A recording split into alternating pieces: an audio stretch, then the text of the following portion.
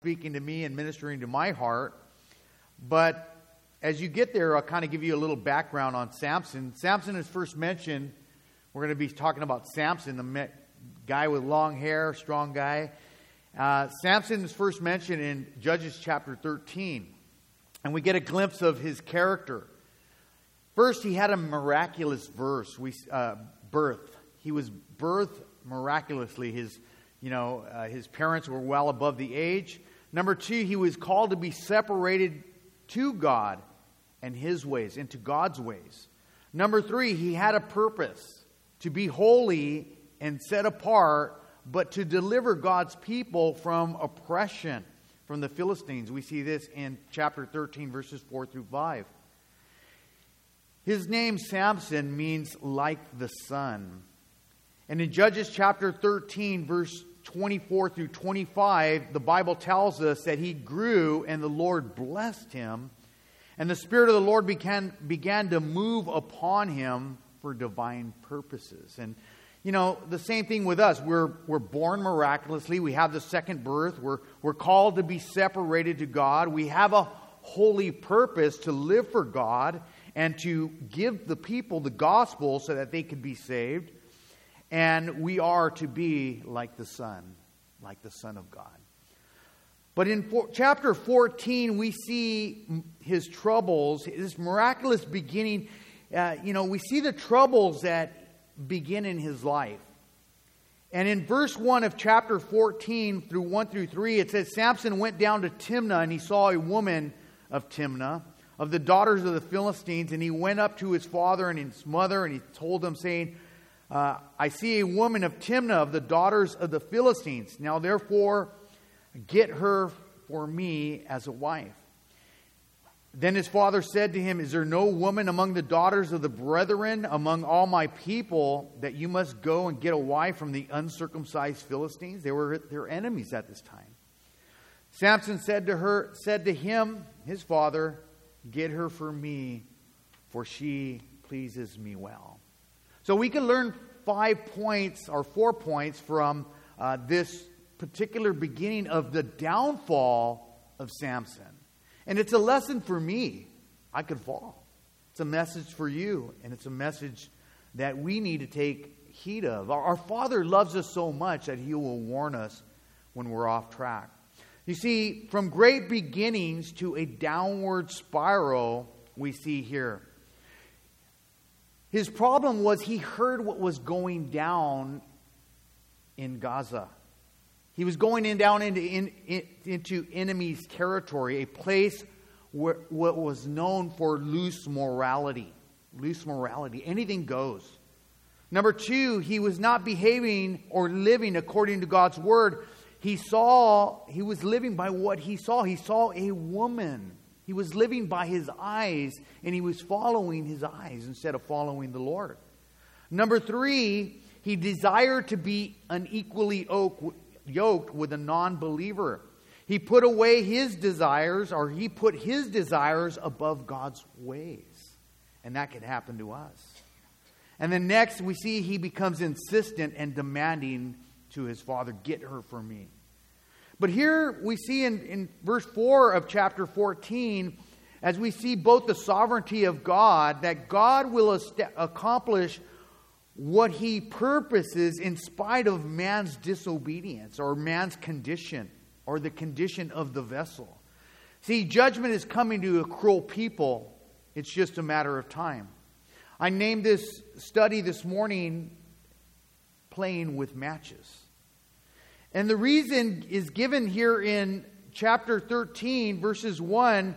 And the children of Israel did evil in the sight of the Lord, and the Lord delivered them, His own children, into the hands of the Philistines for 40 years. 40 is the number of judgment.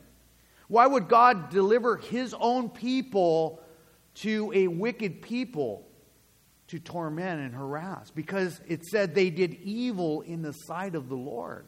So for 40 years, they were under the oppression of the enemy. See, God dealt with Israel like He's going to deal with the Philistines here in chapter 16. But here in Judges chapter 14, verse 4, it says, "And his father and mother did not know that it was the Lord, that He was seeking an occasion to move against the Philistines, for at this time they had dominion over Israel." So Samson now falls in love with a Philistine lady, and things don't go right in his life. Much of it has to do with Samson's attitude, like much of our problems today come from a lot from within the heart, our own attitude. You see, Samson was rude, he was cocky, and during his bachelor party, he was going to get married. During his bachelor party, he makes a bet and he gives a riddle to the men of the town, and they can't figure it out. And they feel like Samson is mocking them. And he was mocking them. And so they told his wife, "If you don't tell us the riddle, we will burn both you and your family." And so he tells her as she beckons him. And she goes and tells him. And he has to pay up. He loses the bet. And he becomes a sore loser, and he throws a temper tantrum, and he takes off. Here he's at his bachelor party. He's making this riddle, makes his bet, and he loses. He throws a tantrum, and he just runs away for a time. He returns here in chapter 14, verse 20, and it says Samson's wife is given to his companion who had been his best man. Wow, things ain't going right. So in chapters 14 and 15, we see that Samson does experience some victories physically, but he also experiences mental, emotional defeats. As losing the bet, he was wounded by his pride. We could be wounded by our pride. Our pride could take us down by being wounded by our pride. And he lost his wife. He was losing things. So we pick up here in chapter 16 in verses 1 through 3. It says, "After this, now Samson went down to Gaza, and he saw a harlot there, and he went into her." He had sex. And when the Gazites were told Samson was here, because at this time he was notorious, they surrounded the place, and they lay in wait for him all night at the gates of the city. And they were quiet all night, saying, "In the morning, when it is daylight, we will kill him." And Samson lay low all night. Then he arose at midnight and took hold of the doors of the gate of the city and the 2 gateposts, and he pulled them up, bar and all, and put them on his shoulders. And he carried them to the top of the hill that faces Hebron. Lessons from Samson here. We can learn lessons from him. See, we too, as believers, can be moved away from God's Word, from God, from His Word, and we'll find ourselves progressing towards perversion as even God's people. He was called, he was separated to God. But he was moved away from God, His Word, and he found himself progressing towards perversion, and it could happen to us. You might see this happening with your own morality and things in your life. We definitely see in the condition of our country today, as our country creeps away from God's moral standards, it's getting more creepy. It's getting creepy. The things that they're teaching children and the perversion and the moral climate that we see is getting more wicked as we leave the standards of God's morals. Number 2, it's never wise to do things morally contrary than what is clearly laid out for us here in Scripture. And number 3, we have 3 enemies. We have 3 enemies as believers, the Bible tells us. We have our flesh is our enemy. We have to struggle with it. We have to deny it. We have the world, and we have spiritual opposition. The world, in 1 John chapter 2 and verse 16, it makes it clear, for all that is of the world is of the flesh. The lust of the eyes, the pride of life, is not of the Father, but is of the world. Jesus said in Mark chapter 14, verse 38, to His students, to His followers, His disciples, He said, watch and pray, lest you enter into temptation. For indeed the spirit is willing, but the flesh is weak. Don't put confidence in your flesh, Christians. You see, our enemy is spiritual opposition. We have an unforeseen foe who promises lies to us. He tells us things are this is what you need. These are the things that you need. These are the things that will satisfy you. You're missing out on all the fun in the world. Come on, just go out. He influences us and He entices us and He appeals to our flesh. He appeals to your flesh. He knows what you like. He appeals to your flesh. He entices, He appeals to our flesh to set us up for destruction. He encourages you to strike the flame of excitement. He encourages you to play with matches. You're going to get burned. You see, a lot of times we think it's no big deal. It's no big deal.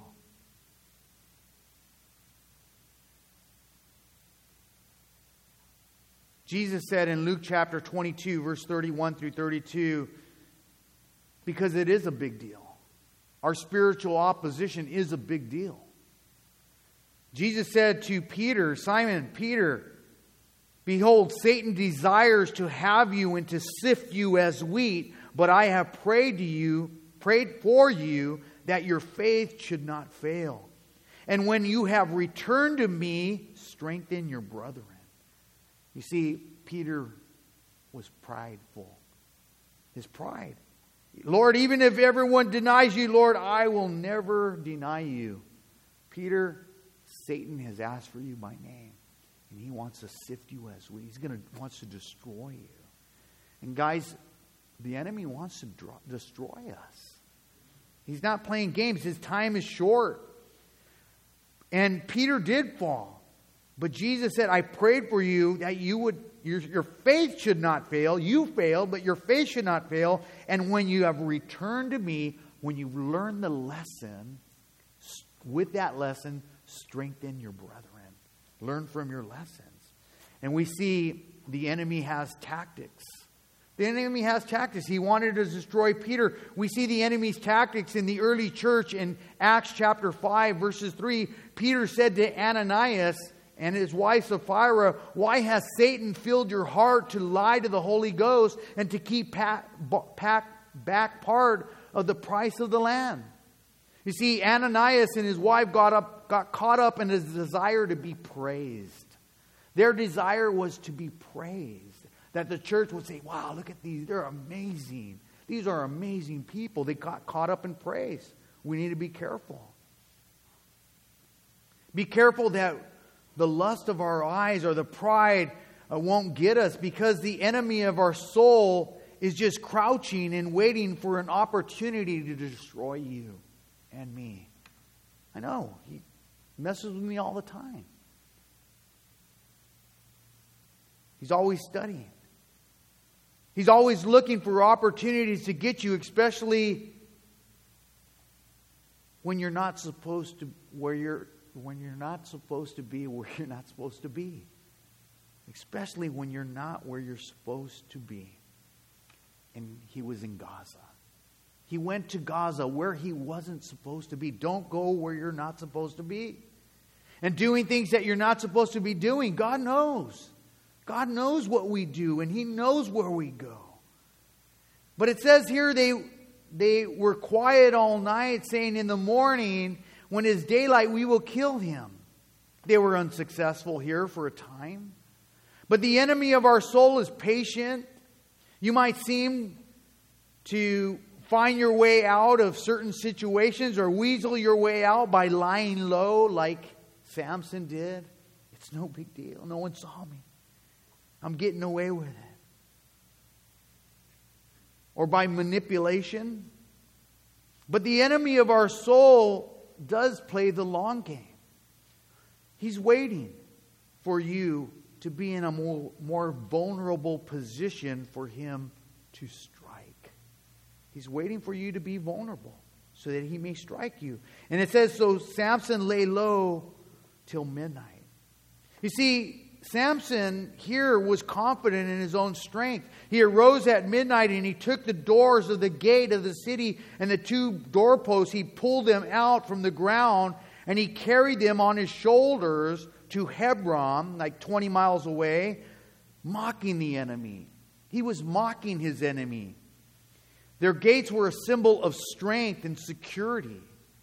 But his pride here, so we have to be careful of pride because he's so proudful here. He's being self-confident in his own strength.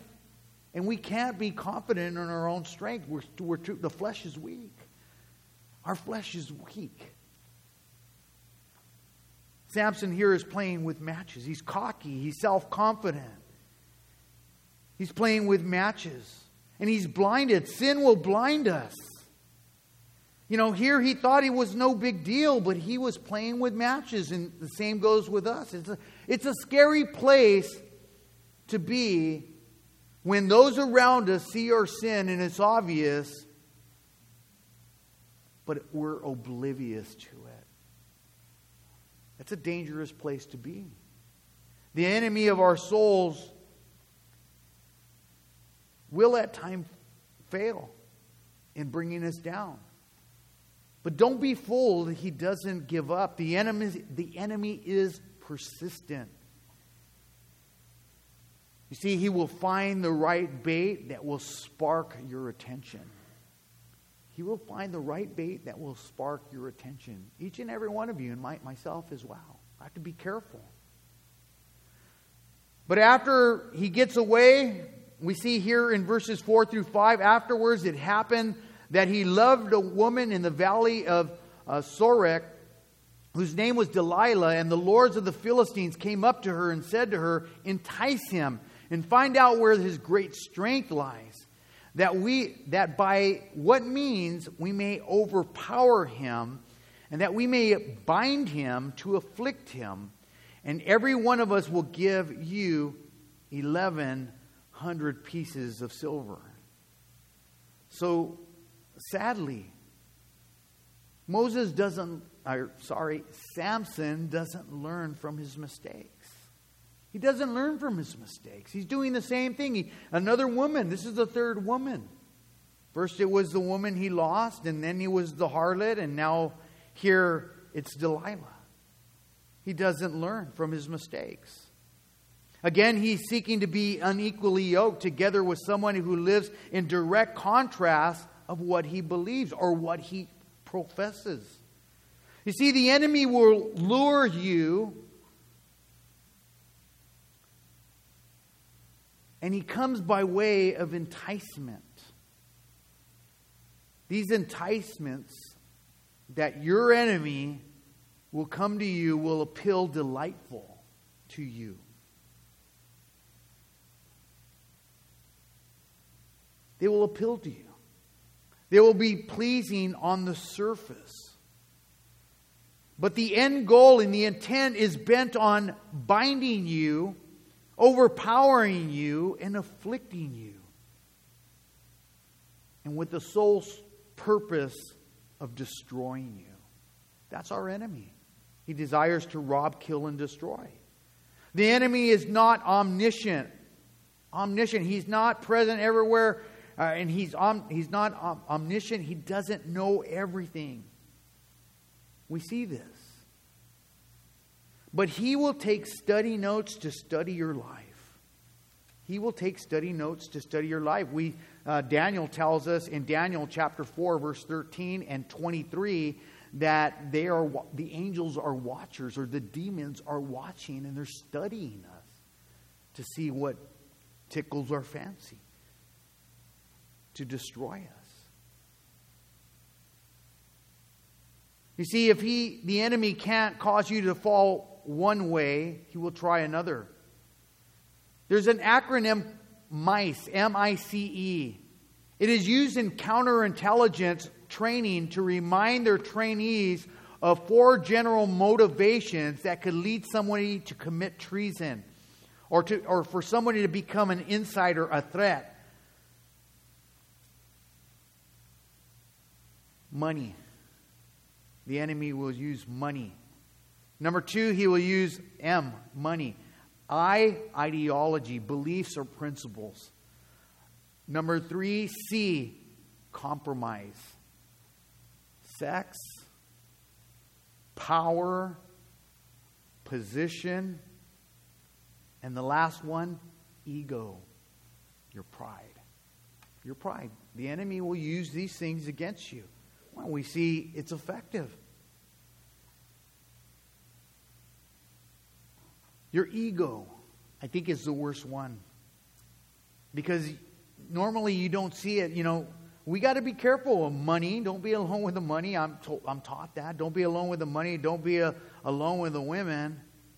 And don't rob God of His glory. But the ego. You know, a lot of times it's inwardly and no one sees it. It's, well, I'm better than so-and-so. Or I should have that position. It's areas where we're jealous and that we're harboring ill will internally. It's an internal thing. You see, the enemy will stroke our egos, and it doesn't take much. Man, you're so much better. Oh, you're so good looking. He knows the buttons to push when it comes to bringing you down. And here in the text, we see here these tactics. And the reason why is that they're so effective. The enemy uses these tactics and they're so effective. Oh, you're so strong.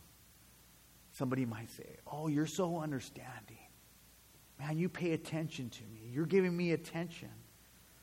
And there comes those fluttering eyelashes. You see, it's all a lie. There's a cost for sin. We will have to pay for sin.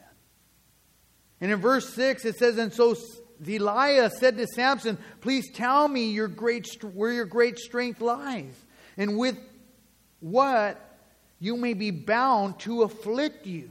And Samson said to her, if you bind me with 7 fresh bowstrings and yet dried, I will become weak and become like other men.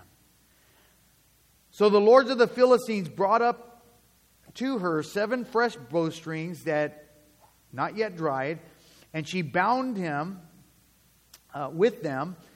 And the men were lying in wait, staying with her in the room, and she said to him, the Philistines are upon you, Samson. And he broke the bowstrings as a strand of yard breaks when it touches the fire. So the secret of his strength was not known. Then Delilah said to Samson, look, you have mocked me and told me lies. Now please tell me, with what may we bound you with? So he said to her, if you bind me securely with new ropes that never have been used, then I shall become weak and shall be like any other man. Therefore Delilah took the new ropes and bound him with them and said to the Philistines are upon you, Samson. And the men were lying in wait, staying in the room. But he broke them off like a thread. Delilah said to Samson, until now you have mocked me and told me lies. Tell me what you may be bound with. And he said to her, if you weave the 7 locks of my head into the web of a loom. So she wove it tightly with a pattern of the loom and said to him, the Philistines are upon you. But he woke from his sleep and pulled out the batten and the web of the loom. So, number 1, sin will get you caught up like Samson. We dabble with sin. We play with matches. We play with sin like Samson. We too will be enraptured with the enticement. It's just a matter of time that we give in.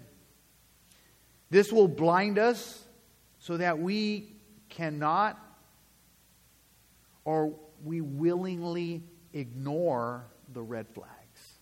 Here she says, we're going to afflict you.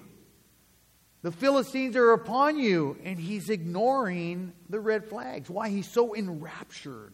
He's so captivated by his desire for sin that he's ignoring the red flags that God is clearly showing him.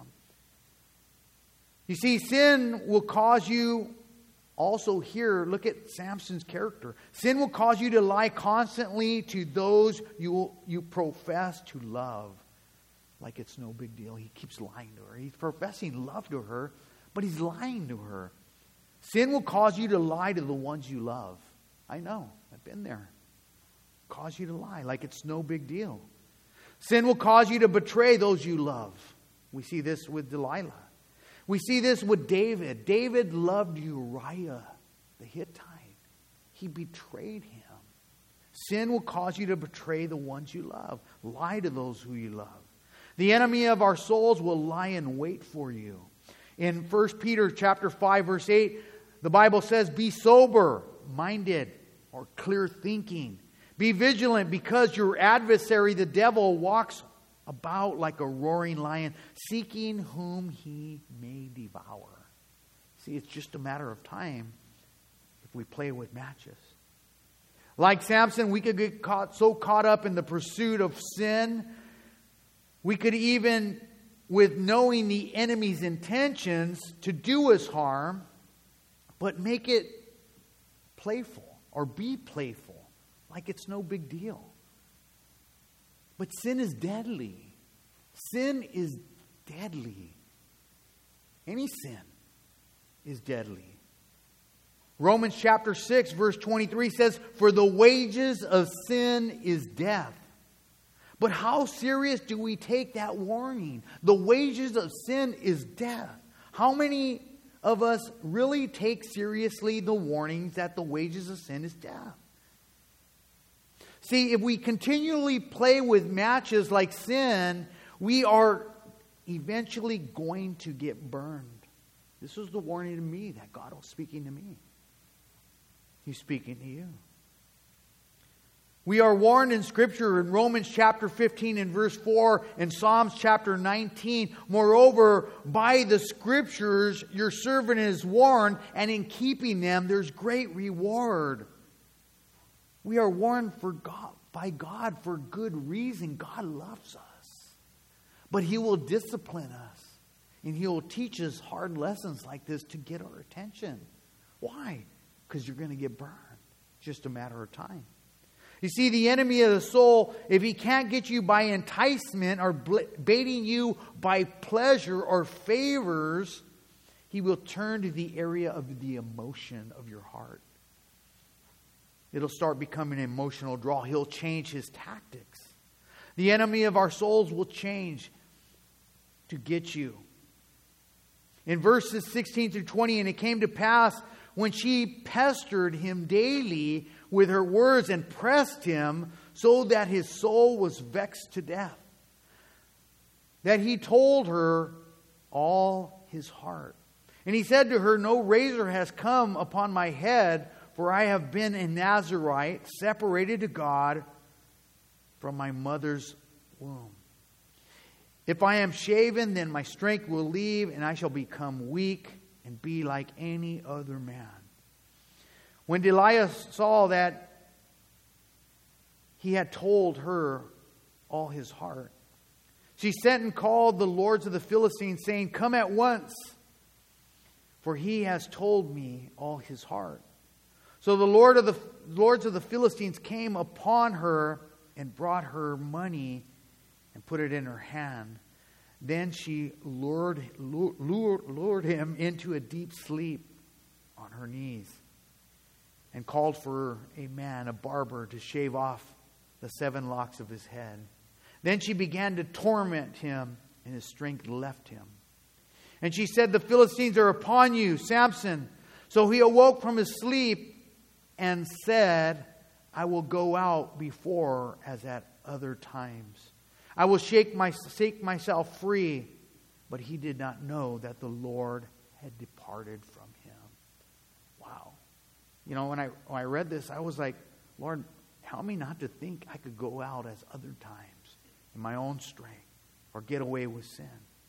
You see, the enemy has a goal to make you become weak with playing with sin. And playing with sin will make you weak. The enemy will pick you apart little by little. The enemy will pester you and appeal to your emotions in a heavy draw. He knows your buttons. He knows what to push. We see in verse 17, the enemy draws you in till he gets a hold of your heart. He gets a hold of your heart, and then you begin to willingly concede. You begin to cave in. You see, the enemy of our souls will try to draw us out to a more vulnerable position, from being separated to God to being separated from God.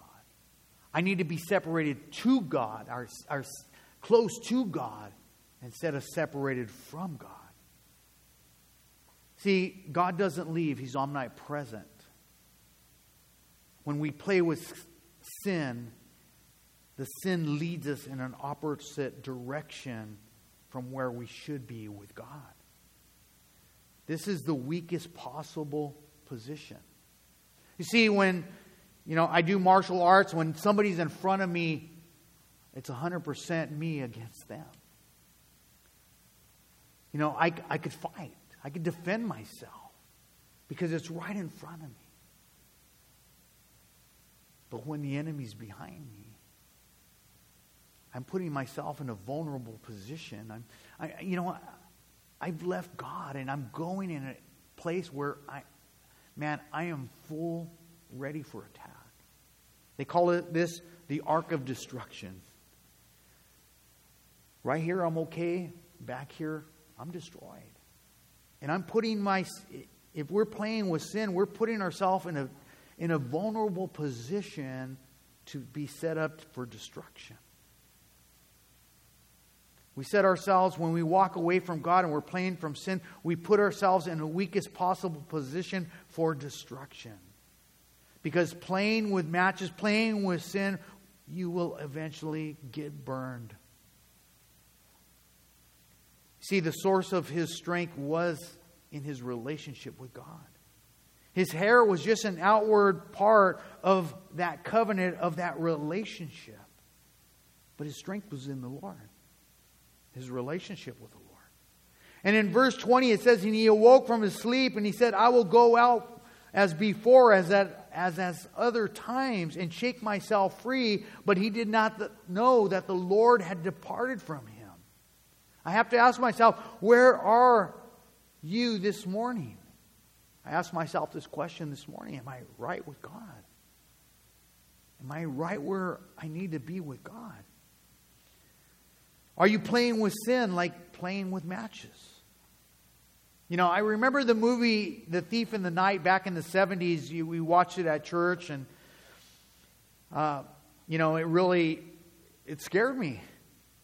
That the Lord's going to come as a thief in the night, and those who are left behind are going to see great destruction. I remember that movie, and I remember, watching that in my church as a young boy. And one day I was taking a nap at home, and I was asleep, and then I woke up, and I went in the kitchen to look for my mom, and I was calling, Mom, Mom. And I remember on the stove, my mom was simmering some food, and the vapors were coming up. I could see the steam. I remember the steam. But my mom was nowhere to be found. And my heart sunk. I was like, wow, I'm left behind. You see, I knew the scriptures that the great tribulation was going to come. Where Jesus said in Matthew chapter 24, verse 8, all these are the beginning of the sorrows. It's going to be a bad time. It's going to be a time of great distortion of truth. You're going to be betrayed by your loved ones. There's going to be great spiritual deception and unmatched destruction that is coming to this ungodly world. Because this ungodly world is carelessly playing with fire. And then we're ripe for judgment. We're ripe for judgment. You know, if God doesn't judge us, He owes Sodom and Gomorrah an apology, because, man, we are wicked. We're a wicked society. Jesus said in Luke chapter 17, verse 26 through 27 and 32, speaking of the second coming, as the days of Noah were, so it will be also the days of the Son of Man. They ate and they drank, they got married and were given in marriage until the day that Noah entered the ark. The flood came and destroyed them all. It's going to happen. And regarding those who are being rescued from God's judgment, Jesus warns, remember Lot's wife. Here, God was saving her from destruction, and she looked back. Her heart was back in Sodom. Where's your heart? She played with fire. You see, for the enemy of our soul seeks to destroy you before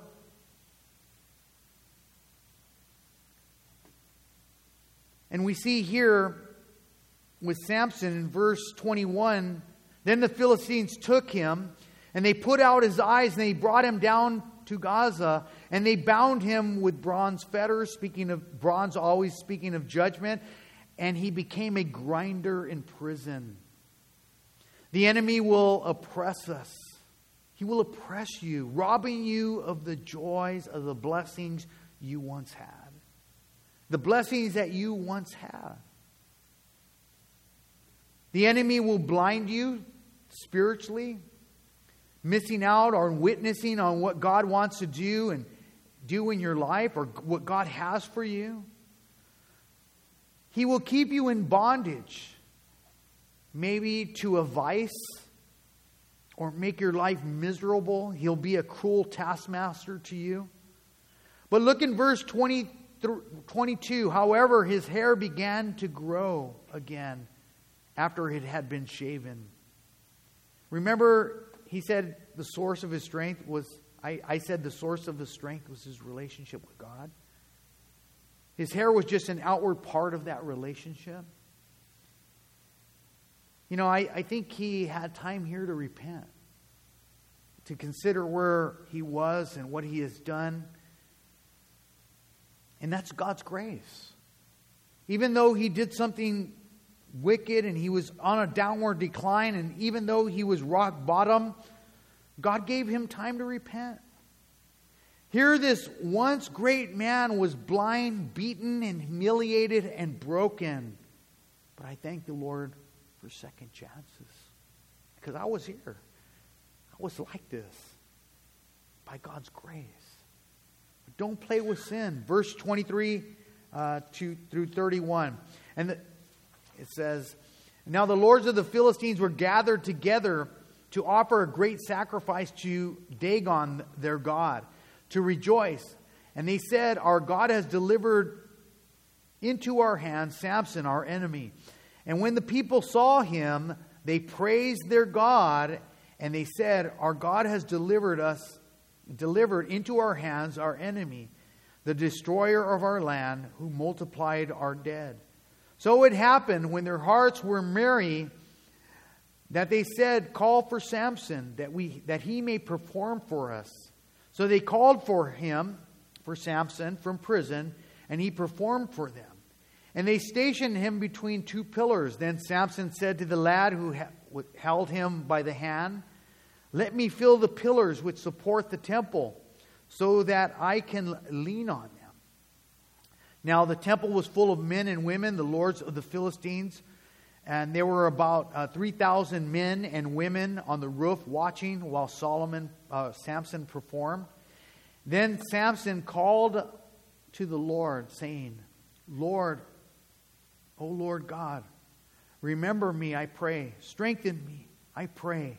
Just this once, O Lord, that I may with one blow take vengeance on the Philistines for my two eyes. And Samson took hold of the two pillars which supported the temple, and he braced himself against them, one on his right and the other on his left. And Samson said, "Let me die with the Philistines." And he pushed with all his might, and the temple fell on the lords and all the people who were in it. So the dead that were killed at his death were more than he killed in his life. And his brothers and his father's household came down and took him. And they brought him up and they buried him between Zorah and Eshtaol in the tomb of his father Manoah. And he judged Israel 20 years. You see, one of the problems here is they attribute their victory over Samson to their god Dagon. You see, they said, "Our God has delivered our enemy Samson into our hands." However, the victory wasn't due to their God. It was self-inflicted. Samson, it wasn't their God. It was due to self-inflicted consequences of Samson playing with fire. It happened to the strongest man here, called by God. It could happen to us. Secondly, they brought Samson out to mock him. They delighted in his misery and his sufferings. And there's a lesson for us here when it comes to maybe not being like this. They mocked their enemy. They considered Samson their enemy, and they began to mock him. But Proverbs chapter 24, verse 17 says, "Do not rejoice when your enemy falls." We shouldn't rejoice when our enemies fall. And it says, "Do not let your heart be glad when he stumbles." You know, a lot of times he got what was coming for him. We shouldn't rejoice when the enemy falls, especially when he stumbles. Proverbs chapter 25, verse 21 says, "If your enemy is hungry, give him bread to eat. If he's thirsty, give him water to drink." Why? James chapter 4 and verse 6 says, "God resists the proud, but he gives grace to the humble." See, these proud hearts were lifted up. The enemy and his cohorts of this world, they may enjoy temporary joy. They're going to enjoy their entertainment, but it is only short-lived. This world, it's a party. They're enjoying a temporary joy, their entertainment. But it, like these people, is only short-lived. Now we finally see Samson here praying. This is the first time we see Samson praying. God heard Samson, but it wasn't for revenge for his eyes. God allowed the temple to fall because it was time for these people to pay for their own sins, their own doings. They were not innocent. This passage, nor the rest of Scripture, never ever justifies suicide as an option for difficulties. It's always seen in a negative light. It's never seen positive.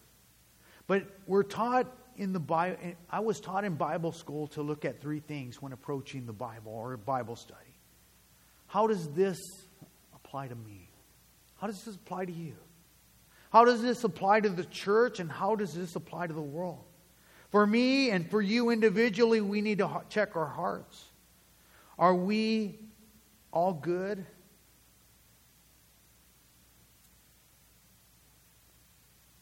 Are we good with God? Because a lot of times we really have to check our heart, because a lot of times we hear a message and we say, if so-and-so were here, that was a good message for him. We're always looking for the message for somebody else, but no, this applies to you. You're here and God wants to speak to you individually. Samson's time in God's service here is 20 years. Pastor Chuck said of this passage that it's a sad story of Samson, and it's being repeated over and over as we see men and women with wasted potentials. God has empowered people with talents and abilities. They've wasted them because of the weakness of their own flesh.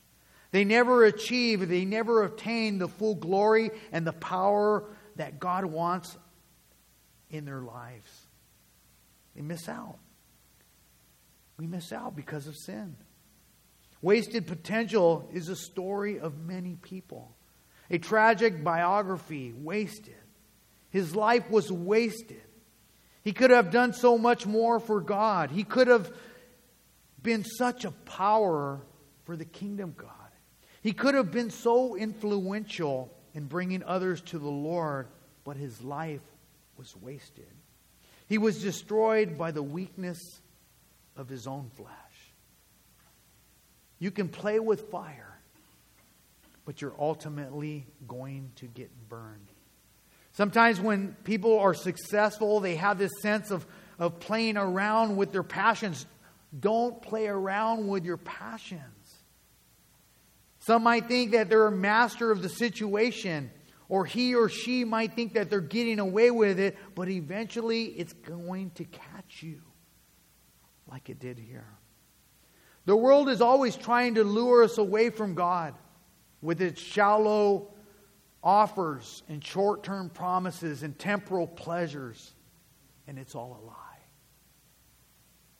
The enemy is tempting you with a lie. It's not worth it. It's not going to satisfy you. Don't be fooled. Trust the Lord even in the face of great difficulties, for He never offers a promise He doesn't keep. Now, how does the church apply this to their lives? How does the church apply this? Number one, do you have a relationship with the Lord? That's the most important thing. Do you have a relationship with the Lord? In Matthew chapter 7, verse 21 through 23, it says, Jesus said, "Not everyone who says to me, 'Lord, Lord,' shall enter the kingdom of heaven, but he who does the will of my Father in heaven." Is your life matching that of Scripture this morning? If not, there's time to turn. Jesus said, "Many will say to me on that day, the day of judgment, 'Lord, Lord, have we not prophesied in your name, cast out demons in your name, and done many wonderful things or wonders in your name?'" You see, we can't think that because we do things that are wonderful in the name of God, that will save us. It will not. Our works do not save us. Then Jesus said, "I will declare to them on that day, 'I never knew you.'" There's no real relationship with God. Jesus says it's not real. You're just playing church. And He says, "Depart from me." And He left a good indicator for us to check our hearts. And we could gauge ourselves with this. Warning us, His professing people, "Depart from me, you who practice lawlessness." The line is drawn in the sign and you're continually stepping over the line. That's a warning to us. Lastly, the world, just like the people here, having good times, but they won't last. Mocking the people of faith when clearly God's people don't measure up. We don't measure up. We all fall short. We're not perfect. The world thinks that we are in bondage by trying to walk according to God's word and living by His ways. They think we're in bondage. But just like the story, one day judgment is coming. Things that bring enjoyment and the things that support them will all collapse. Samson saved some of the people from the wickedness of their enemy, but a better of Samson has come to rescue us, Jesus. Hebrews 9:27-28 says, "And it is appointed for men to die once, but after this the judgment." Christ was once offered to bear the sins of many. And unto them that look to Him, He shall appear a second time without sin for salvation. Where do you stand this morning? Are you playing with matches? Jesus said in Matthew 16:26, What is the profit of man if he gains the whole world and loses his soul? Or what will a man give in exchange for his soul? Man, it's not worth it. Let's pray. Father, we love you, Lord, and we thank you, Father, for your loving warnings, Lord. Father, we thank you, Father, for the promise that we could have new life and everlasting life by a miraculous birth of being born again. Father, we pray, Lord, that we would consider where we're at. Father, that we would consider where we're at. Are we separated to you, or we're separated from you? Father, you called us to be separated to you. You called us to be set apart for your glory, for our good, Lord. You called us to be Christ-like, and we fall short, Lord. Father, we pray, Lord, that you would forgive us of our sins. Father, we thank you for the Holy Spirit, Lord, as time and time again you were trying to warn Samson, and he ignored the warnings. He ignored the Spirit's warnings. Father, we pray this morning that that would not be the case. If you're here this morning and the Holy Spirit is speaking to your heart, because He does. He's knocking on the doors of your heart. He's warning you. He's pleading with you. Don't continue down that road. You're playing with matches. You're going to get burned. Don't exchange what I have for a lie. If that's at you this morning, if God's speaking to you this morning, you need to repent. You need to come to the Lord this morning. And I asked David this morning to play a song. And if God's speaking to you, I want to invite you to come forward. You need to give your heart to the Lord. You need to lay down those things, set them aside, and you need to come. Time is short. It is appointed for man to die once, then the judgment. You don't want to be in that place where the Lord says, I never knew you. Depart from me, you who practice lawlessness. Come. So as a worship team plays, the Lord speaks to you, I want to invite you to come.